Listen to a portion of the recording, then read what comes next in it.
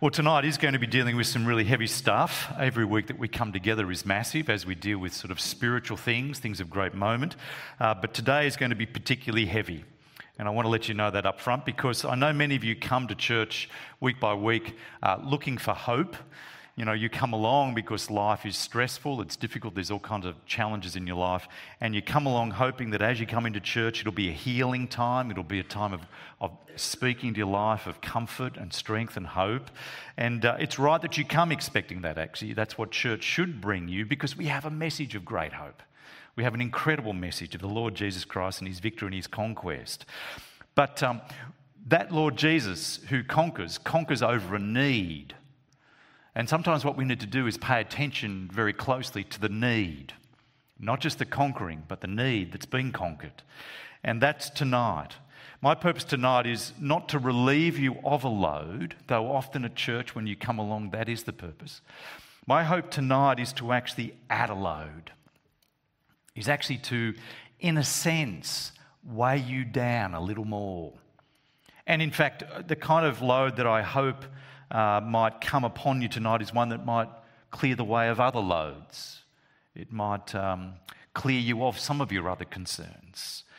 You see, all of us do carry concerns. All of us have things that hang over us, that loom over us, stress, worries and fears. In my sense, it's kind of only the under 5-year-old that you might hope lived a life that's carefree. You know what I mean? Like the kid just in that early period of time, if family life is stable, you just hope they grow up thinking about unicorns and mermaids and just drifting on through life and pink and all that. I've just had grandkids staying and that's all they talked about. And mermaids are real, I'm told. But, you just hope it's beautiful playing and lots of fun. But I tell you, that's got to change. I mean, it does change. What age is the stage where it changes? When the real world starts pressing in and all the stresses and strains. Maybe it's when you start school. You have to deal with other people. Maybe it's earlier in some of your families. It's been very difficult. But at some point, adult life begins to press in. Adult life where you have to face things, where you have to face the pain and the hurts and the burdens. Now, I don't know what they might be for you tonight. I mean, it might be that some of you, you've kind of moved out of home and your burden, the thing that looms large for you is keeping the money going so you can stay out of home. Do you mean that's constantly in your mind? It might be that you're worried about relationships. That's constantly things that you're carrying that looms large for you. Or how you're going to get through all the load that you've got, the work that's happening, the study, whatever.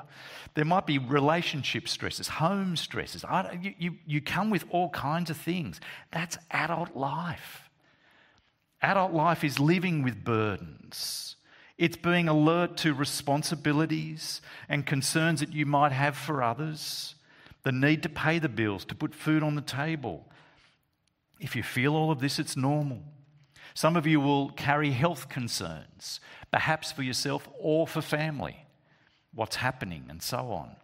All of us have these kinds of things. The carefree life is the child's life, not the adult life.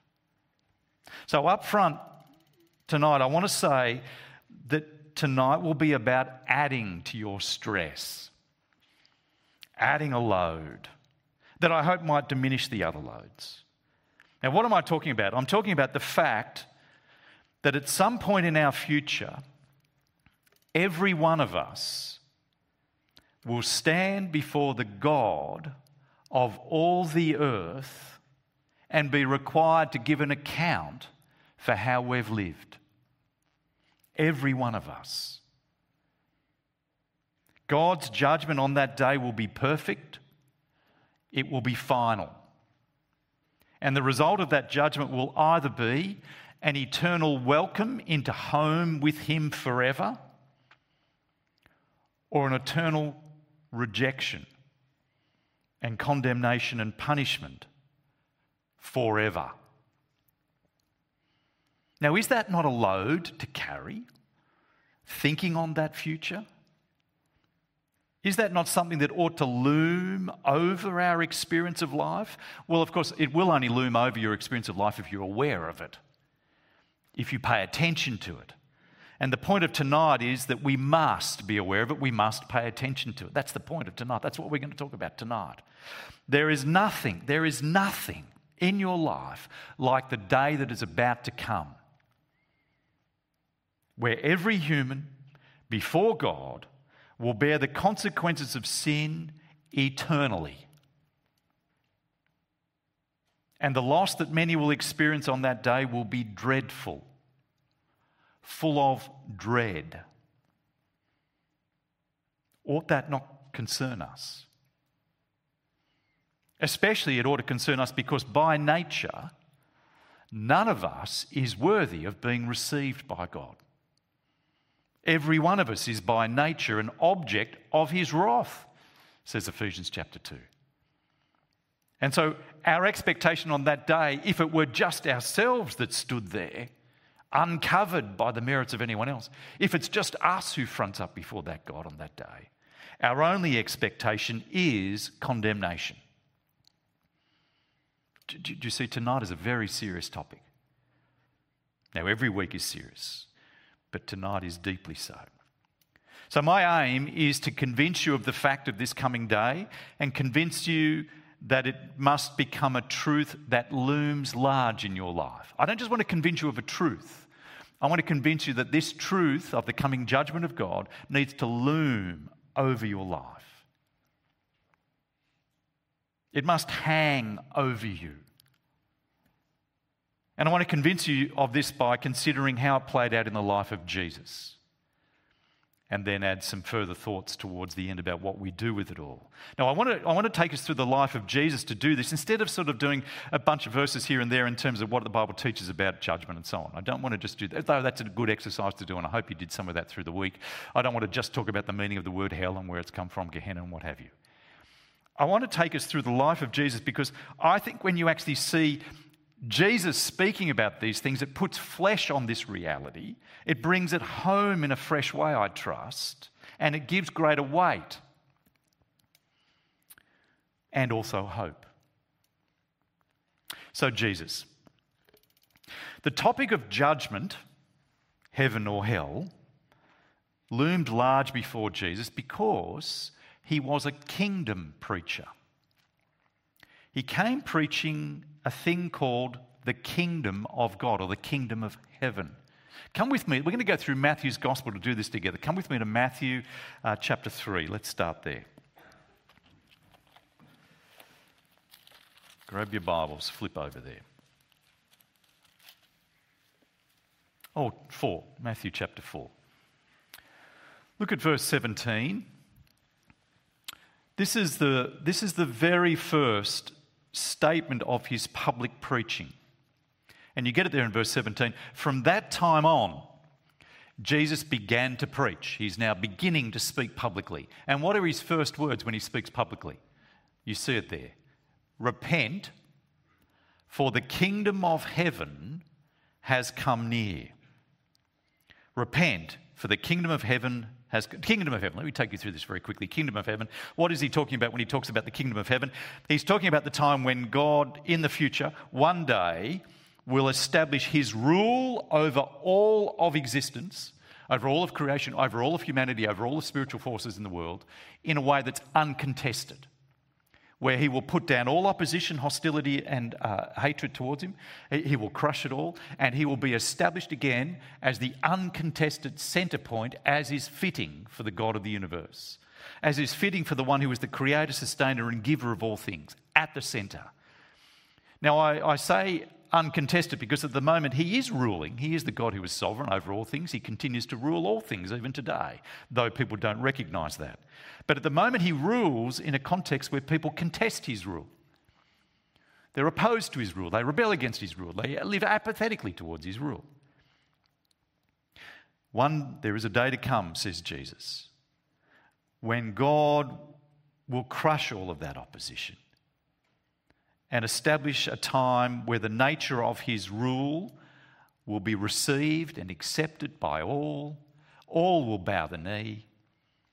And all of this will happen in a place fit for his rule, a new heavens and a new earth. The kingdom, the kingship of God is coming in a new, fresh way. The kingdom of heaven is coming. Now, in light of this coming of the rule of God being re-established, what does Jesus say? In light of the coming of the kingdom of heaven, repent. Repent. Now, what does the word repent mean? Well, the word repent means do a 180-degree turn. Do you see? It's to say, I've been running life and going this way, ignoring God, being hostile towards God, being apathetic towards, whatever, not in a relationship with God at all. I'm living my life, doing what I want to do, how I want to do it. And Jesus comes and says, the kingdom of heaven is coming. Repent. Turn around. Turn from having lived for yourself. Turn around and now live under the rule of God. Come back into his kingdom, gladly acknowledging his rule. That's what it is to repent. Now, why repent? Because when this day comes, all opposition to this God will be crushed. Now, they're harsh words, but the Bible doesn't hold back. There's a day coming when God will judge with righteousness. And every person who has ignored him, dismissed him, failed to live under his rule, every person who has lived life their own way without regard to, will be judged and condemned. Repent, says Jesus, as his first public sermon. The kingdom is at the centre of all that he taught. And so therefore this cluster of ideas hangs around it. The fact of a coming judgment, the need to repent, the fact of what that judgment will bring, our only hope in himself. These things cluster around it because he's a kingdom preacher who preaches the coming kingdom, the rule of God. Now let me show you this as we go through Matthew's gospel and the teaching of Jesus, the Sermon on the Mount. Come to chapter 5. Chapter 5 records for us not his first sermon, but his most extended sermon that's recorded there for us, which begins with a thing called the Beatitudes. Now, many of you will be familiar with this, but I want to draw attention firstly to this. The Beatitudes, which start the Sermon on the Mount, verse 3 and verse 10, the first and last of them, in a sense, focus on the kingdom of heaven. Verse 3, blessed are the poor in spirit, for theirs is the kingdom of heaven. Verse 10, blessed are those who are persecuted, for theirs is the kingdom of heaven. The kingdom of heaven is constantly on his thoughts and his minds as he preaches. In between, verse 4 down to verse 9, the various blessings that occur there aren't far from the idea of this kingdom as well. Because he says, blessed are those who mourn, verse 4. Now, he's not just talking about anyone who has a hard time in life, that they're blessed. What he's saying is, blessed are those who grieve over the failure of the world to recognise God for who he is. Blessed are those who grieve over the fact that God is not regarded as the king in his kingdom. He says, you're the blessed ones because you're in touch with the reality that is coming and you will be comforted when the kingdom comes. You're the blessed one, he says. Blessed are those who hunger and thirst for righteousness. It's not just those who hunger and thirst for things to be bad, to be undone. It's those who hunger and thirst for the righteousness that comes from the rule of God. From the righteousness that comes from being related to this God appropriately. And he says, you're the blessed one because you're in touch with what matters most. And one day you'll be established in this world where there'll be a kingdom, where you'll be filled, where God's rule will be there. Jesus' thinking is dominated by this coming kingdom, such that he sees everything here and now through the lens of the coming kingdom. You might not have anything in life. You might be a person who grieves over the failure to glorify God in our world, who hungers for sin to be done away with, and you've smashed and hurt. And Jesus says, don't pay attention to your circumstances because there's a kingdom coming and you are the blessed one to be in touch with it. Do you see how Jesus brings a whole other orientation? This is the whole sermon. There are many wonderful things about living under the rule of God, his good hand, trusting him as a father who provides. There's beautiful things with the sermon, but constantly he returns to this theme of the coming kingdom and so the coming judgment. Come with me to chapter 5, verse 21. In chapter 5, verse 21, he talks about murder and how horrible it is and how God is opposed to it, has been in the past. But he particularly draws attention to the fact that God is really most concerned with the heart that gives rise to murder. He doesn't care that people don't just pull the trigger. He's concerned about the anger and the hatred and the hostility that gives rise to the pulling of the trigger. But what I want you to notice there at the verse 22, the end of verse 22, He says this heart issue is so serious that anyone who says you fool, anyone that has a heart of opposition against others, will be in the danger of the fire of hell. Right away now he's talking about hell and judgment to come. This stuff matters, not just for good life today, but because there's a judgment to come. Notice a little bit further in verse 29. He's concerned here talking about idolatry. And he's concerned, of course, not just to focus on the act of sexual immorality, but the heart of lust that gives rise to it. But notice verse 29, how he again turns to the issue of judgment. Listen to verse 29. If your right eye causes you to stumble, if your right eye in the act of lustfulness, you see, if your right eye causes you to stumble, gouge it out and throw it away. It is better for you to lose one part of your body than your whole body to be thrown into hell.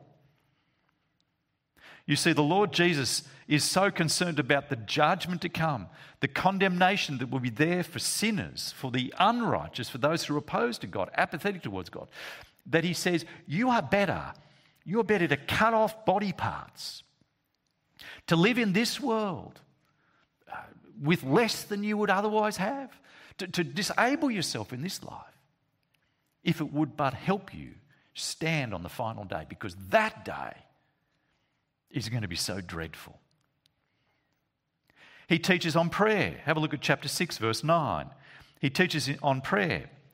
And when he comes to prayer, now just notice this, that the language of prayer in the New Testament is not a conversation, as I've seen on some boards around the place. It's not a conversation. It's bringing requests to your Father, God. And the Lord's Prayer has 6 requests. All but one of them are about the kingdom of God. That the name of God might be hallowed, made holy, seen to be holy. That his kingdom might come, that his will might be done. In the midst of that, there is one request that relates to our daily needs. But then he gets back quickly again to the kingdom and says, pray about the kingdom coming, because the king will come. He's dominated by this concern. And come across to chapter 6, verse 20. He talks about the need to pay attention to where your heart is. Store up for yourself treasure in heaven, where moths and vermin do not destroy and where thieves do not break in and steal. For where your treasure is, there your heart is. For Jesus, it's not this age that matters. It's the next one, which is forever. Make sure you're established into eternity. Don't pay attention to making your life big here. Make sure your heart is dominated by the age to come. Come across to chapter 7. 7 verse 13. We're not even finished his first sermon yet. Look at verse 13. Enter through the narrow gate. Enter to what end? Enter through the narrow gate. For wide is the gate and broad is the road that leads to destruction, judgment, condemnation, hell. And he says, make sure you enter through the narrow gate.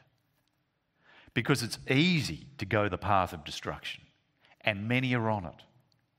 But narrow is the gate, and narrow the path that leads to life, and only a few are on it. Enter. Make sure you care about eternity, because there's so much at stake. You know, he brings this massive sense of the kingdom and judgment that looms over everything. Look at verse 21. Not everyone who says to me, Lord, Lord, will enter the kingdom of heaven. You see how he's dominated by this concern. Not everyone who says, Lord, Lord, will enter the kingdom of heaven, but only the one who does the will of my Father who is in heaven. And in words that are deeply chilling, he says, many on that day will come to him saying, Lord, Lord, am I not yours? Have I not done amazing things in your name? Haven't I been an impressive Christian? And Jesus says, verse 23, I never knew you. Depart from me. Depart from me into darkness. You see, Jesus is warning and warning, making sure that if you have a response to him, it's a right response because there's so much at stake. Jesus carries a burden and it's for your soul, for your eternal destiny. He is constantly in just this one message that's full of many beautiful, comforting, inspiring truths. He keeps coming again and again to the kingdom that's coming and the need to be ready for it, to be prepared, because if you are unprepared, it'll cost you everything. You'll be shut out from the presence of God. You'll be locked up into eternal darkness. You'll be locked into hell. You know, the rest of his ministry is never far from this thought as well. Come with me to chapter 13. Come across to chapter 13. In chapter 13, Jesus gives a series of parables that all teach about the kingdom of heaven that's coming. I want to draw your attention just to a couple very quickly. In verse 36, there's a parable called the parable of the weeds. But notice verse 41 where it ends. The Son of Man will send out his angels and they will weed out of his kingdom everything that causes sin and all who do evil. They will throw them into the blazing furnace where there'll be weeping and gnashing of teeth. Judgment again. Weeping, gnashing of teeth. It's the idea that things will be so grievous, so distressing, that Jesus says that experience in hell will be a constant one of grief and gnashing and agony. Jesus doesn't mince his words. Come across a little bit further to verse 47 of the same chapter. He talks about the parable of the net. But look with me particularly at verse 48. When it was full, the fishermen pulled it up on the shore. They sat down and collected the good fish in baskets and threw the bad away. That is how it will be at the end of this age. The angels will come and separate the wicked from the righteous and throw them into blazing furnace where there'll be weeping and gnashing of teeth. Again and again, Jesus comes back to this issue. Come to chapter 16. Come across to chapter 16. Verse 24, he teaches about how important it is to respond to him appropriately, that whoever wants to be my disciple must deny themselves and take up their cross and follow him. But look at verse 25. Whoever wants to save their life will lose it, but whoever loses their life for me will find it. What good is it for you to gain the whole world yet forfeit your soul? Because to forfeit your soul is to be found under the judgment of God in an eternity of condemnation, where there is weeping and gnashing of teeth, in darkness, in fire. Jesus piles up the images. He is horrified himself at the thought that you would go there.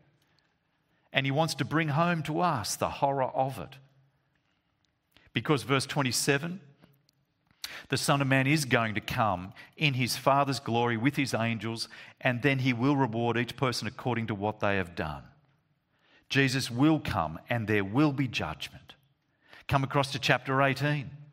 Chapter 18, verse 8. He repeats what he said in the Sermon on the Mount. If your hand causes you to stumble, cut it off, throw it away. Better to enter life maimed. He goes back there because it matters so much. Come across to 22. We're almost done. Come across to chapter 22. In chapter 2, he warns again about the judgment to come and the danger of being cast out. But look at verse 13.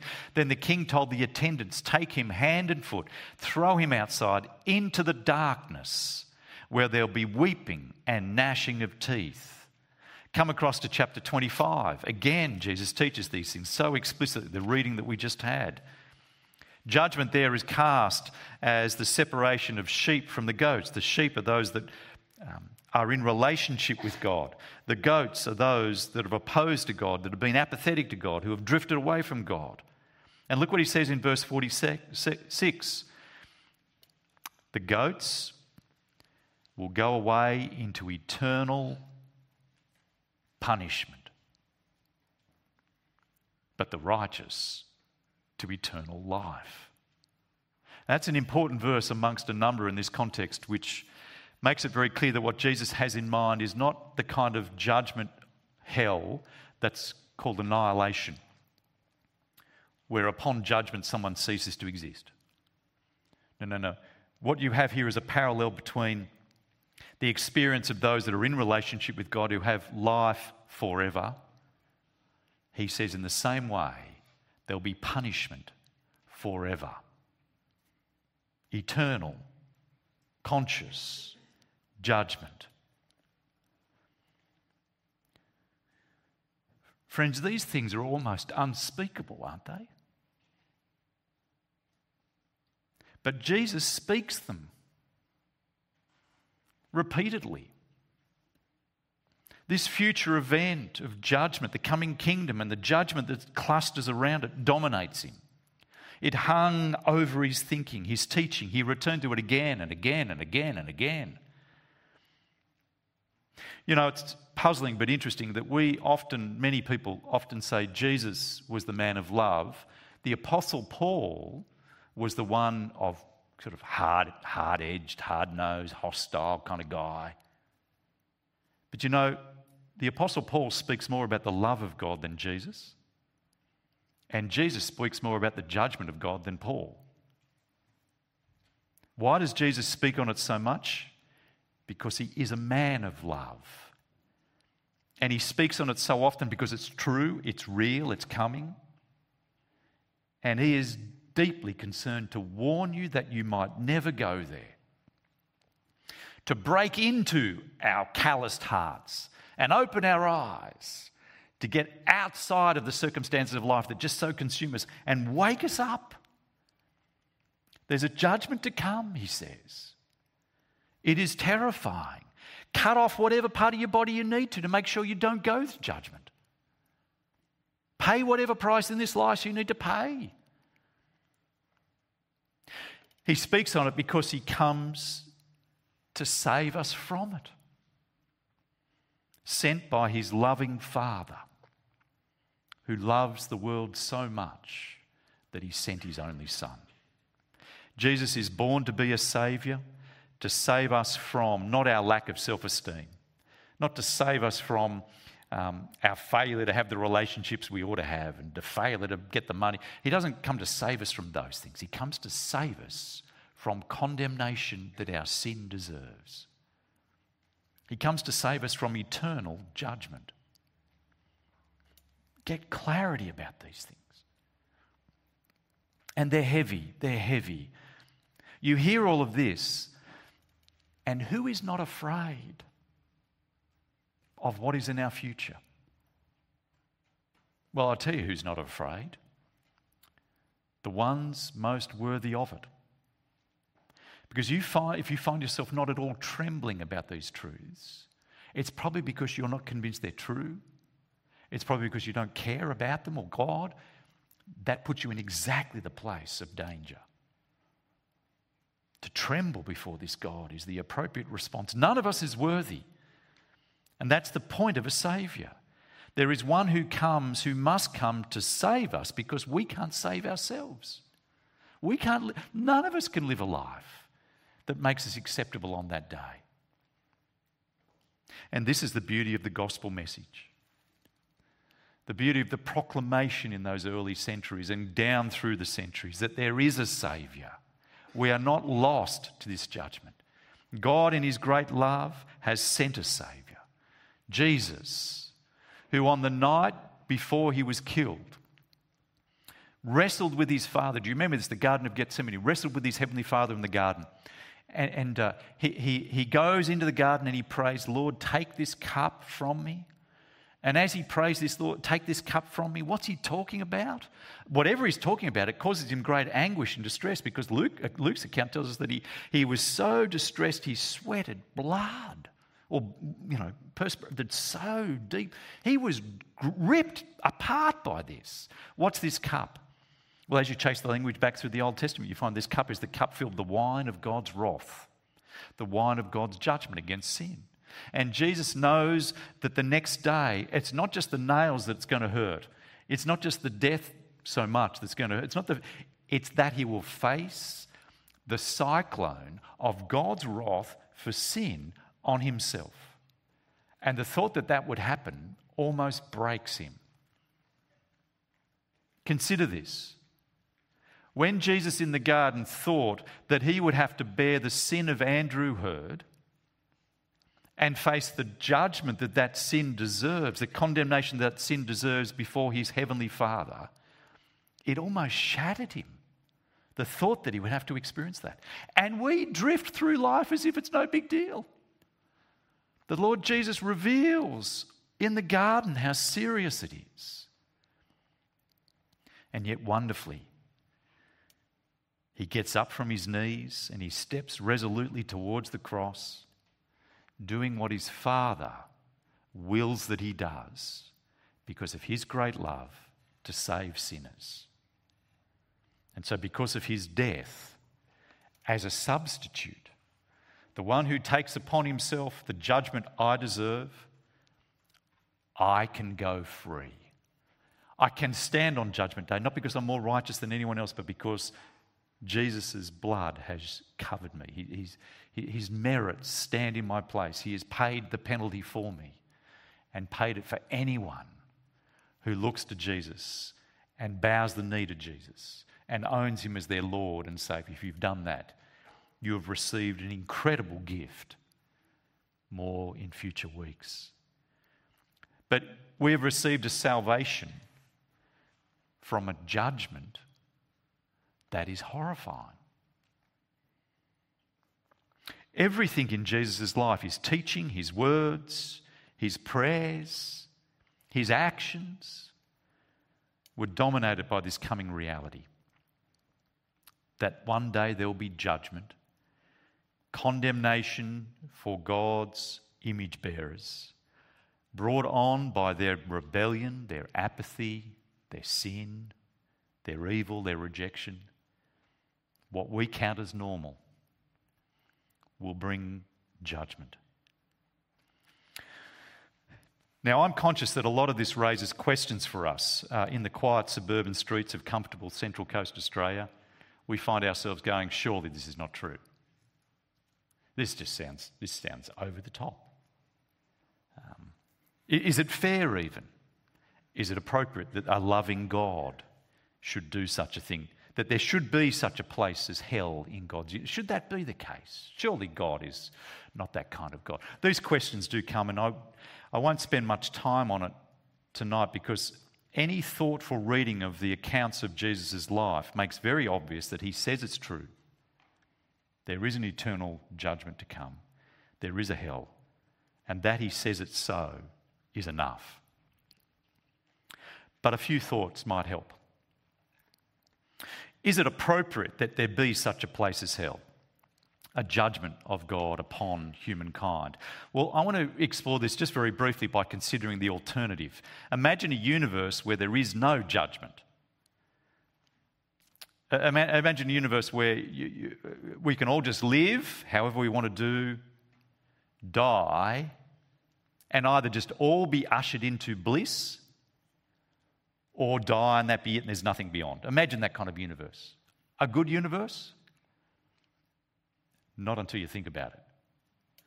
When you think about it, what emerges is it means that humans can live their life hurting, killing, using others, abusing, murdering, then die quietly in their sleep and escape all justice.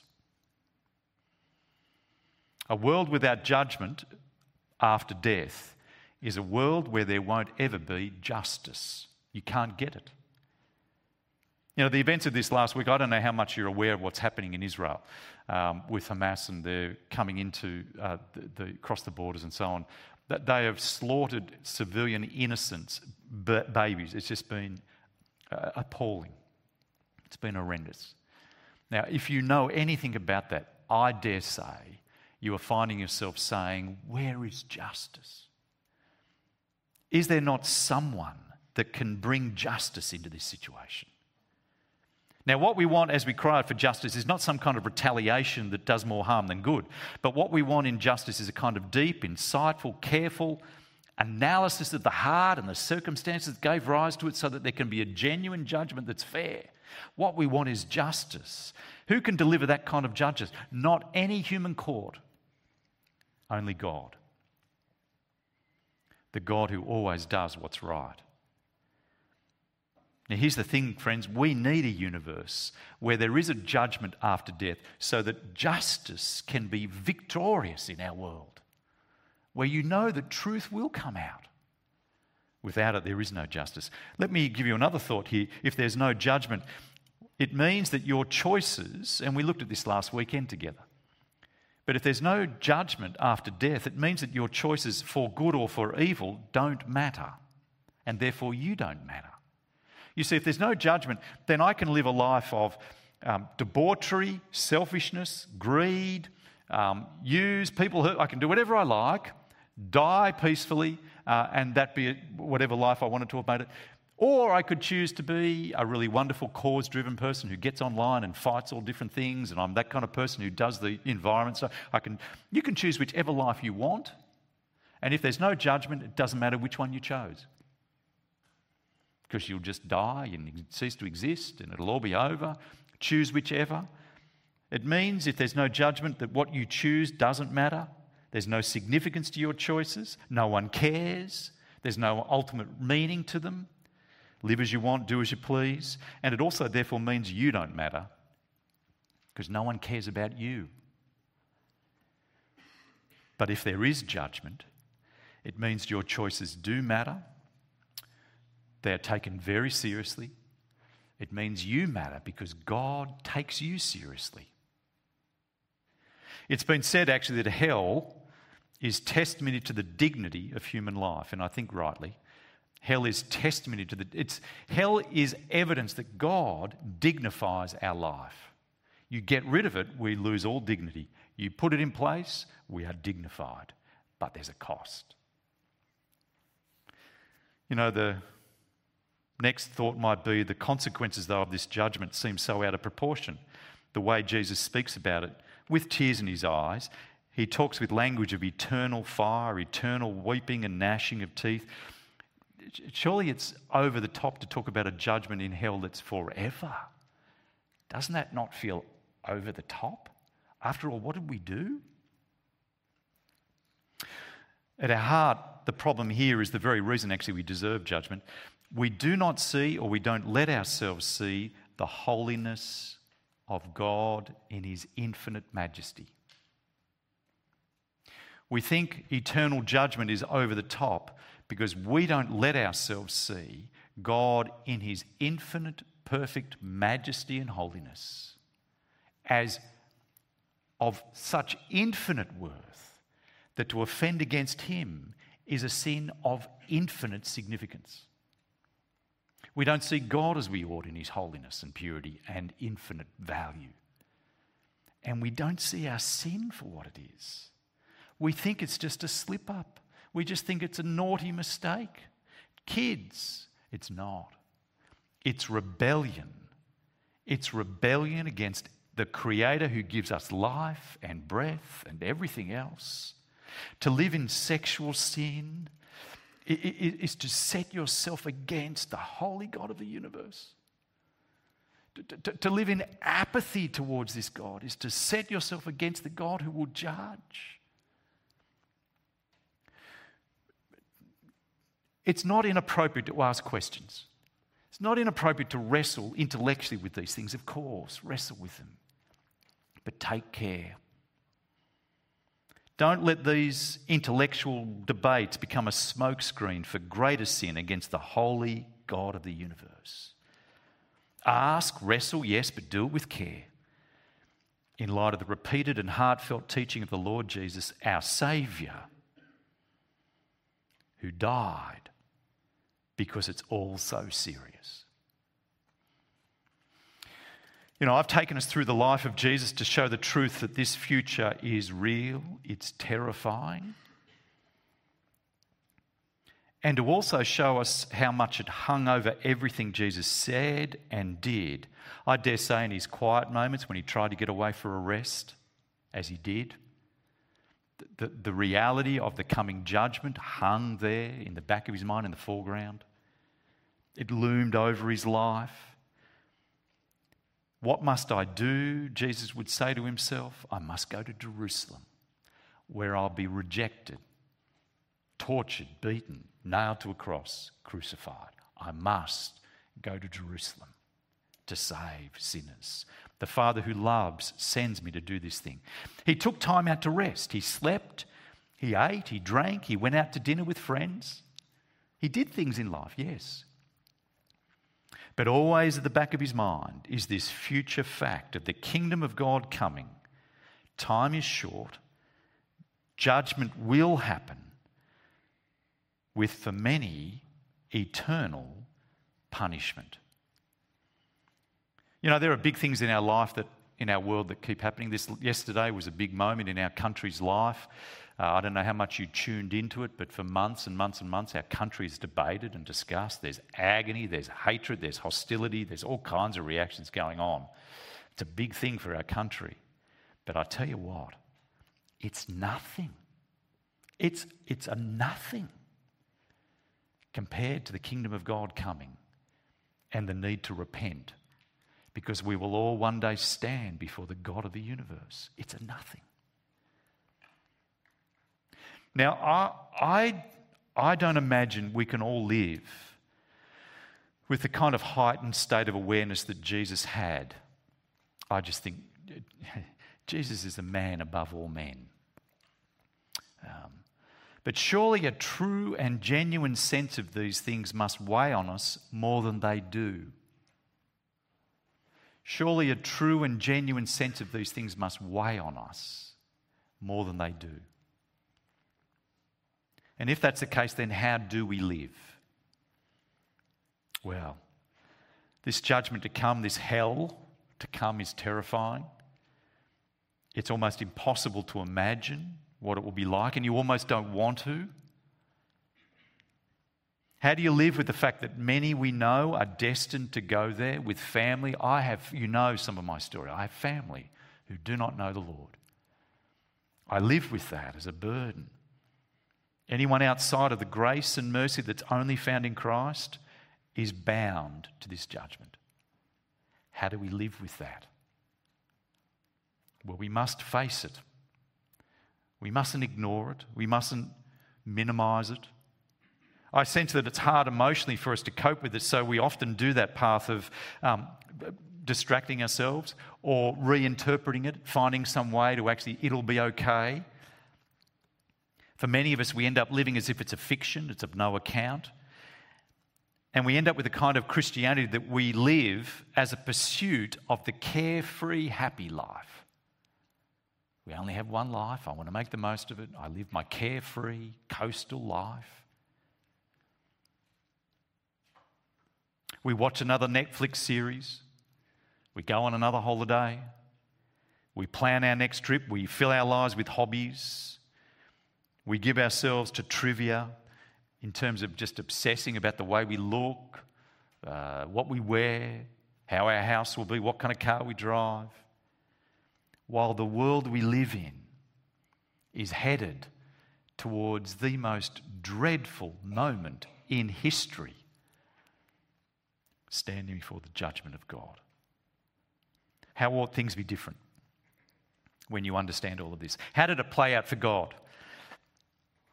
Well, he gave and he gave that there might be a way of being saved from this judgment. He did not spare that which was most precious to him because of his deep love for the lost. He did not spare his only son, but gave him up for us all. Now, do you see where this is going for us? What are you giving? You who know these things. What are we giving of our time, our resources, our prayers, our money? What are we giving aware of this most serious reality that we live in? Now, just to be clear, we've got a 4-week series on EV Grow, and I say this each time we do it, each time we go to this every 3 years. This isn't actually about the money. I mean, it is. We need to raise a certain amount of money to pay for the bills, the property. We do need to raise money. But I want a headline. If I had to choose between raising the money and your heart's being transformed and changed to be more Christ-like, captivated and captured by the things of Christ without giving money, I'd choose that every time. Because the money is just money. We as pastors in this place care more about your spiritual well-being than we do the bills. And so we need to raise the money, but that is secondary. We want so much that you are, the light goes on, you see what's happening, you see who God is, you see what the future is, your life is transformed and changed, and we trust God that will mean the money comes that we need to have. You need to pay attention to it, but it'll be an outworking of the bigger and deeper transformation that God works by His Spirit through His Word in your life. You see, with the truth of the coming judgment, if you have any conception of how big it is, how can you live casual, relaxed Christian lives? How can we live life in the way that our friends all just live it? You can't. The great ambition of our friends is to just amass enough, to enjoy enough, to go and get the next trip, to find the partner that will fulfill that. That's our friends. Those things can't be our driving concern. Especially because we have the words of eternal life. We have the answer to the problem. We have the gospel of the Lord Jesus Christ. We have the message of a Saviour who has come and solved the problem, who has paid in His own blood that people might be forgiven and rescued, who has gone where we deserve to go so that we don't need to go there. These things are massive. We have the news of eternal life. You know, this series is an important one, but it's not about money simply. It's about your heart. That I trust will show itself in your giving. But my question for us as we finish is, if you get a sense of these things more deeply tonight, how will your life be different? If you are more aware of the coming kingdom of heaven, the judgment that clusters around that, how serious it is all, how will your life be different? Now, for some of you sitting here, the thing that you need to do is repent and turn from living for yourself and bow the knee to Jesus. Because I know some of you sitting here are either exploring the things of Christ, and good on you, wonderful to have you with us. Come to this Jesus and find life now. It's so much at stake. But some of you are drifting. You've been around church for years and you're drifting. Repent. Nothing matters more than this. See how much is at stake that you come to the Saviour tonight. But others of you love the Lord Jesus. You know your forgiveness in Him. See how much this matters for others, that we might give ourselves to the task of bringing the gospel to the world, to our region, to our friends, family, workmates, giving to that end as well, making it the burden of your prayers. Let me pray. Our Heavenly Father, our hearts are overwhelmed with the dreadful realities of hell. And we pray for your strength to make sense of it, to own the truth of it, face the reality of it. And we pray, please, in your mercy, you would shape our lives because of it. You would help us be transformed and changed to live lives that reflect these eternal realities, that we might break free from the patterns of life our friends have, that we might not just be consumed with all the entertainment our world provides, that we would actually be given over to the cause of the gospel, we ask. In Jesus' great name, amen.